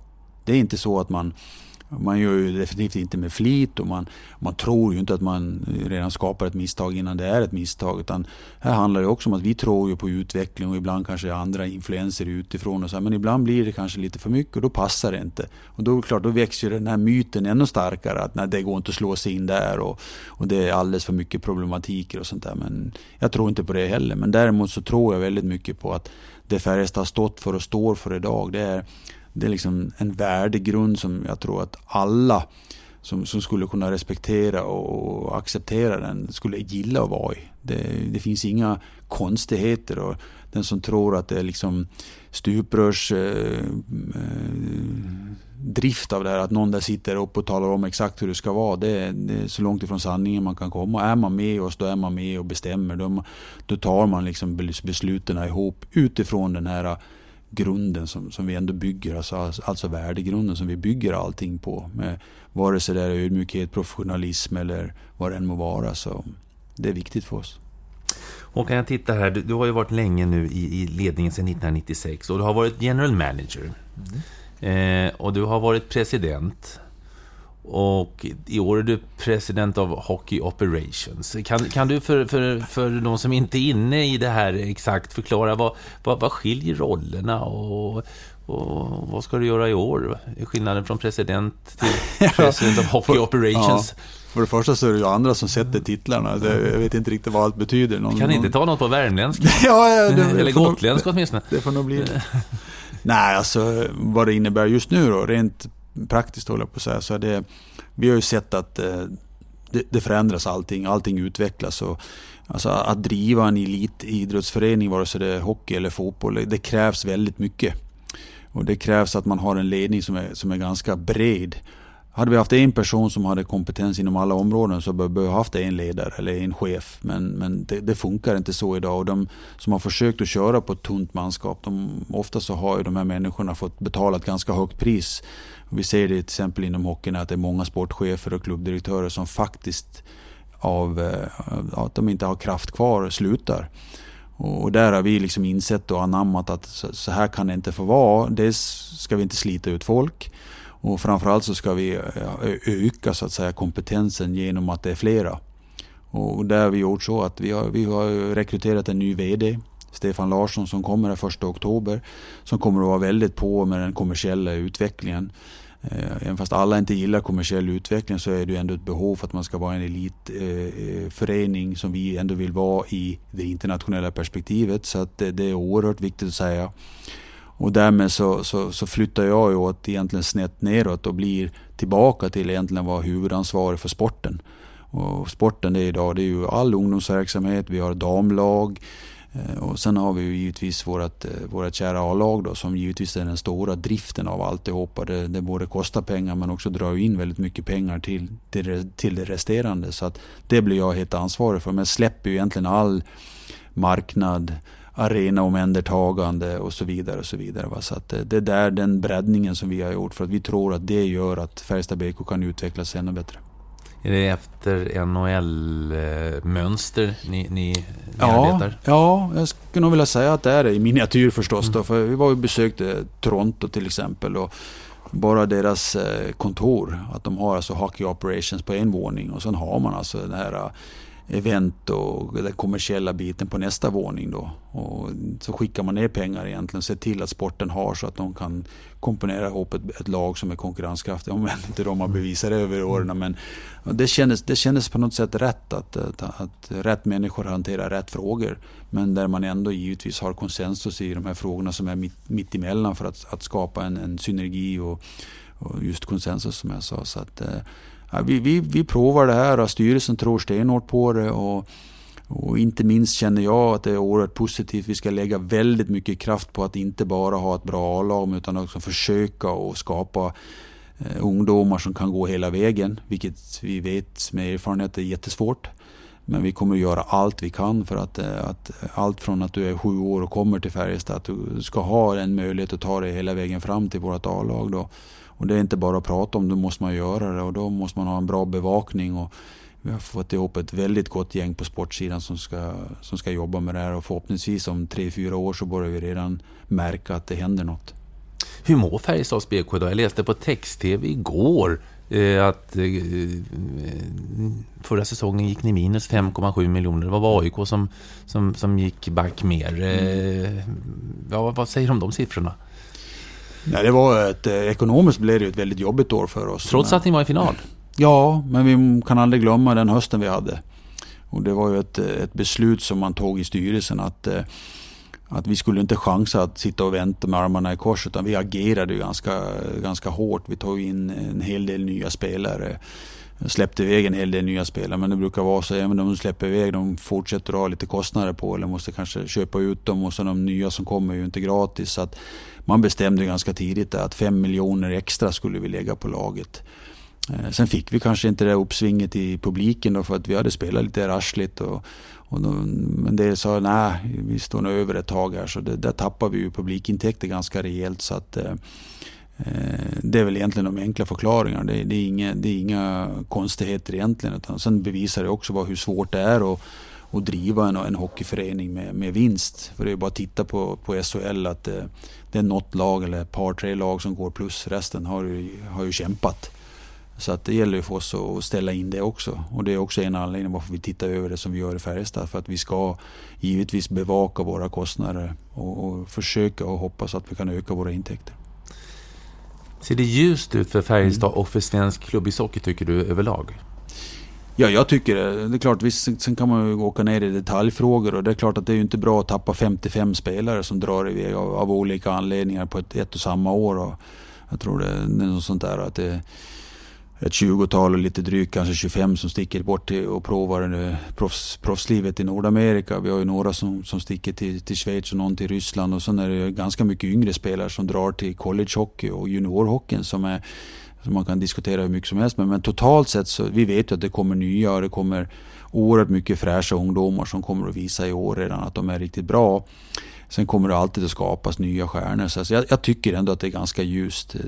Sen är det väl någonting, om man ska ta det som en detalj, positivt att vi kan fostra så väldigt mycket hockeyspelare som resten av världen är så intresserade av. Men sen vet vi att skulle vi tappa bortemot 50 spelare varje år i 4, 5, 6 år i rad, då blir det väldigt jobbigt.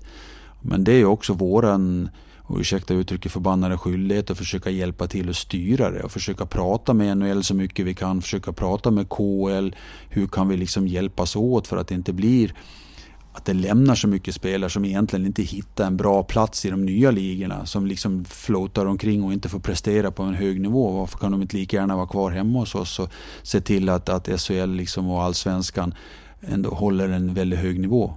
Men Göran Stubb, som är lite ansvarig för NHL-scouting i Europa, uttalar sig väldigt starkt om att det här är en fantastisk liga. Ni ska vara väldigt stolta i SHL att ni har den här ligan och att den har visat sig varit så fruktansvärt producerande i så många år åt sig själva och givetvis åt andra och framförallt kanske NHL. Så att det måste ju finnas en stolthet i det. Och vi kommer ju aldrig ge oss. Vi fortsätter jobba. Vi strider och får fram nya Jonas Brodin eller Oskar Klebom som i och för sig sticker redan innan de har blivit, höll på att säga, fått hår under armarna. Alltså, men det kommer nya hela tiden och det är det vi ska jobba för. Och det är därför också Färjestad lägger jättemycket energi och till och med ekonomi på ungdomssidan och se till att vi får fram nya spelare. Känns det som ni har en bra dialog, en sund dialog med NHL och med KHL? Vi har ganska lite dialog med KHL. Man får ju lite grann med enskilda lag och så vidare, men det är väldigt svårt att förklara att man vill att folk ska spela kvar i SHL. Men vi har en ganska bra dialog med NHL på ett sätt. Och det sättet är ju ändå att man förstår världshockeyn. Men när det är affärssnacket, då är det betydligt tuffare. De är riktiga affärsmänniskor. Och det är väldigt lätt, jag kan sitta här och beklaga mig och säga så här att ja, om ni i NHL förstod att om ni betalade 5 gånger så mycket för alla spelare som går, så skulle vi producera ännu mer spelare. För ju mer stålar det kommer in och vi kan rikta den mot vår ungdomsverksamhet i alla klubbar, så får vi fram ännu mer och popularisera sporten på ett helt annat sätt. Men det verkar de inte vilja förstå. De betalar gärna lite, men det är ju brödpengar egentligen. Och de säger bara det att vi måste se om vår egen verksamhet och vi har också en affärsverksamhet. Punkt. Därför är det ganska svårt att förhandla, men alltså, prata hockey och prata om utveckling liksom så, det är väldigt bra. Och de är otroligt mottagliga och på alla sätt och vis. Men när det kommer till affärer, då är de ganska tuffa, hårda i nyporna. När vi tappar profilerna inom svensk klubbishockey som vi gör med 55 spelare, något sånt där som har försvunnit i år. Talangutvecklingen är jättefin, vi har ju fantastiska juniorlandslag och så, men publiken ska ju också komma till arenorna. Är det ett bekymmer som du ser det, att det finns för få profiler som publiken liksom känner igen? Nej, men alltså en profil, när blir man en profil? Det är klart, visst, den här som du köper in i maj, som alla vet vem det är klart att då har du ju redan din profil. Där kanske vi saknar just den typen då. Men däremot, som jag sa, vi har alltid haft en förmåga att kreera profiler under tiden vi har liksom spelat oss fram. Va? Det var som jag sa med Joakim Lindström, han kom ju hem som ganska misslyckad egentligen. Gick inte så bra för han borta i NHL och sådär. Och kom hem och alla sa, vad blir det med det där? Va? Ganska snabbt blev han ju en profil då. Och det kanske finns sådana idag. Det kanske kommer killar från tyska ligan som knappt någon vet vem det är. Chris Lee var ju ett exempel. Han blev en profil inom loppet av 10 matcher, 15 matcher. I alla fall här i Karlstad. Så jag tror att man måste vara hoppfull och tro att scouter, sportchefer, general manager, vad det än må heta, ändå hittar korn, både i unga spelare men även utifrån, som ändå kommer att bli profiler. Men man måste ha lite stöd och lite hjälp, och det måste man ha av sina fans, man måste ha sina samarbetspartner och inte minst av media. Och ibland retar jag mig lite väl mycket på att vi har en väldigt bra liga. Vi får inte ha för många digniteter inom media som hela tiden klankar och säger att det är det sämsta någonsin och vi har inga spelare, vi har inga ledare, vi har ingenting. Va? Det är klart att de som sitter där ute, vem tror de på till slut? Och jag tycker vi ska hjälpa varandra istället och bygga någonting som är väldigt vackert, och det är ishockey. Men Håkan, det finns idag ingen Håkan Loob och Thomas Loob. Det finns ingen Peter Nordström, Pelle Pressberg och Jörgen Jönsson heller. Knappt i något lag. Det är det jag menar. De profilerna, kulturbärarna. Nej, kulturbärarna, det är klart att det är lite svårare eftersom en spelare stannar i snitt 2 år. Men jag vill ändå tro att det kommer nya, som sagt, hela tiden. Alltså det måste vara intressant att komma till Löfbergs Arena och säga, jaha, hur kommer den här nya Jean Lalonde att vara nu då? Sen om de kommer och säger att han är värdelös, det är klart man är rätt att kritisera det. Men jag tror inte man ska ge upp innan det har börjat. Sen det är klart att det är allas önskemål att vi har haft 10-12 stycken som hade kontinuerligt spelat hos oss, som det var förr i tiden. Men vad ska vi göra? Det är inte så, det funkar inte så. Antingen så accepterar du att det här är skit alltihop och då ska du inte jobba i det. Eller också tror du på att du kan skapa nya saker hela tiden och att utvecklingen går oerhört fort idag. Jag menar, vi kan ha en spelare som är 19 år som ingen visste vem det var. Det tar 10 matcher så kan han vara hur bra som helst. Så grundtränare och så bra tränare är ju ungdomarna idag som kommer fram. De kan alltså slå igenom på nolltid. Det var inte lika lätt för. Det var Sudden och Foppar som kanske var lite grann, men annars var det många som har tragglat och kämpat för att liksom få att bli riktigt bra. Idag går det fort. Det finns ju sådana som knappt spelar en SHL-match, drar över till NHL och direkt och blir stjärnor efter 1 år. Så att vi ska tro på de yngre att de kan slå igenom snabbt, men som sagt, vi måste stötta varandra. Vi får liksom inte klanka ner för mycket. Kritik ska man ha när man gör dåliga grejer, men kritisera innan det börjar, det är fel tycker jag. Och när vi avslutar så vi pratar i början med att prata om familjen. Dina brorsor Peter, Jan och Anders,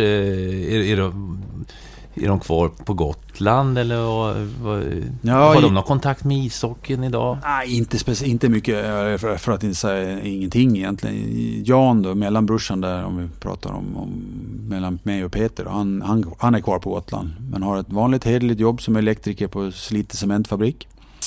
Sen har brorsan och Peter, han har flyttat runt lite grann. Han kommer faktiskt inom en månad att flytta till Karlstad. Jobbar inom husvagnar och husbilsbranschen. Sen har jag lillebrorsan då, han är kvar åt Stockholmshållet, håller på så han har flyttat till Stockholm nu. Bodde ju i Södertälje och Trosa många år. Men blir i Stockholm nu och jobbar på Astra.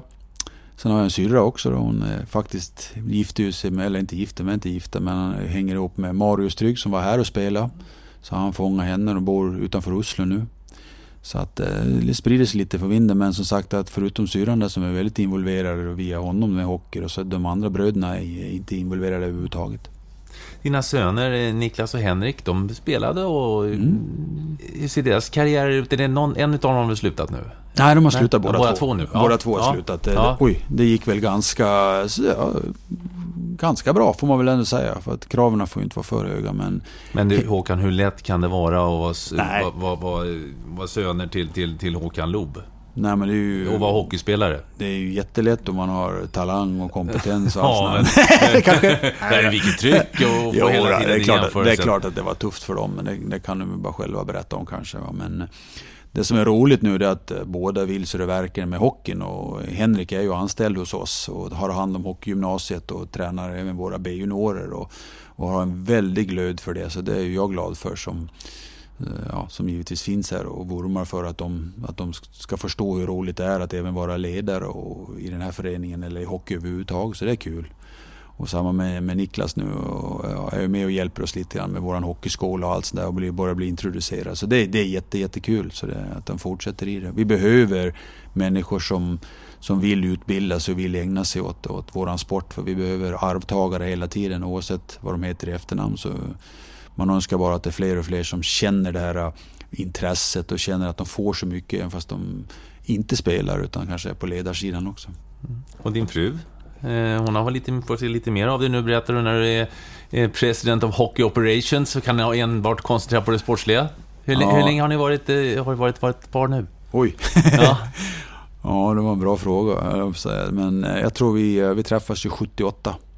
Vi hängde ihop sedan dess, och det är ju ganska unikt det också. Från gotländska? Nej, i Blekinge. Hon är från Blekinge, från Karlskrona. Ja. Så det har blivit, vi har hängt ihop och vi har haft mycket råd på vägen här, så att hon är en god supporter av sin familj och älskar hockeyn, så att det är väl kanske en förutsättning för att man ska hänga med oss galningar, så att det känns väl bra ett tag till.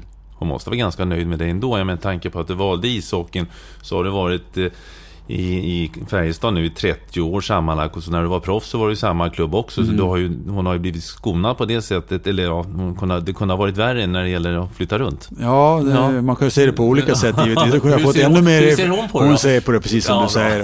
Hon trivs fantastiskt bra i Karlstad, och det var, som vi har sagt förut, en kanontid i Calgary, så att de två ställena, och givetvis ett steg bakåt ner i Karlskrona där hon växte upp, så det är klart, hon har ju inte varit på så många ställen och bott, så det har hon upplevt som väldigt positivt. Och sen framförallt kom hem ganska tidigt och har fått egentligen göra sin egen karriär, dels inom vården och numera inom det kommunala i Karlstad, så hon känner ju att hon är i allra högsta grad en stor människa, om man säger så att hon har klarat sig väldigt bra på egen hand och inte varit fullt så beroende som många tror kanske att en hockeyfru är på sin hockeyspelande man eller som jobbar i en förening. Så det känns nog bra. Det är en god känsla för tjejerna som kan ha det så som min fru har haft.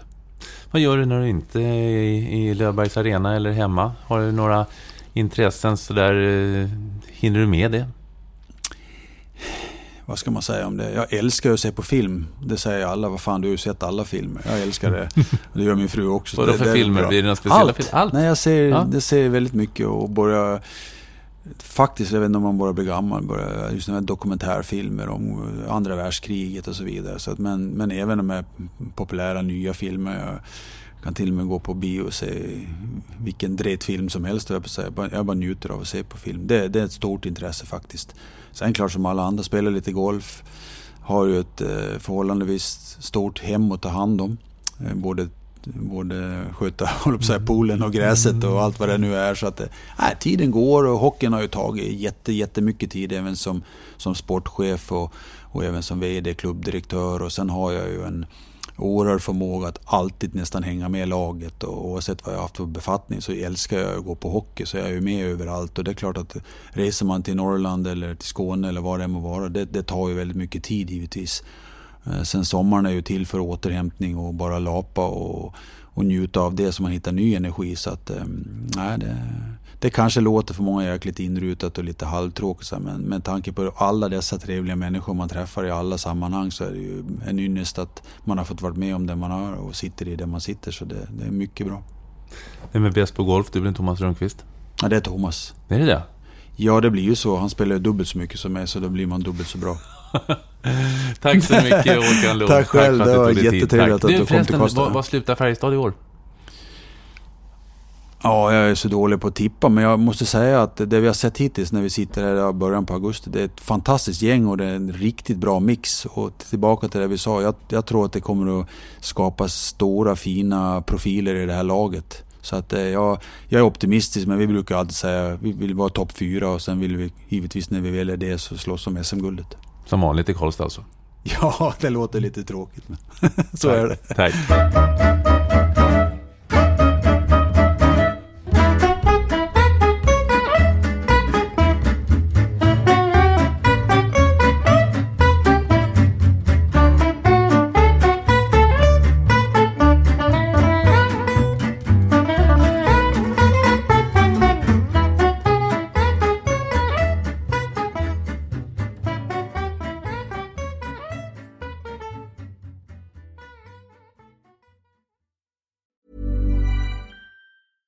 Ever catch yourself eating the same flavorless dinner 3 days in a row? Dreaming of something better? Well, HelloFresh is your guilt-free dream come true, baby. It's me, Keke Palmer. Let's wake up those taste buds with hot, juicy pecan-crusted chicken or garlic butter shrimp scampi. Hello Fresh. Stop dreaming of all the delicious possibilities and dig in at HelloFresh.com. Let's get this dinner party started.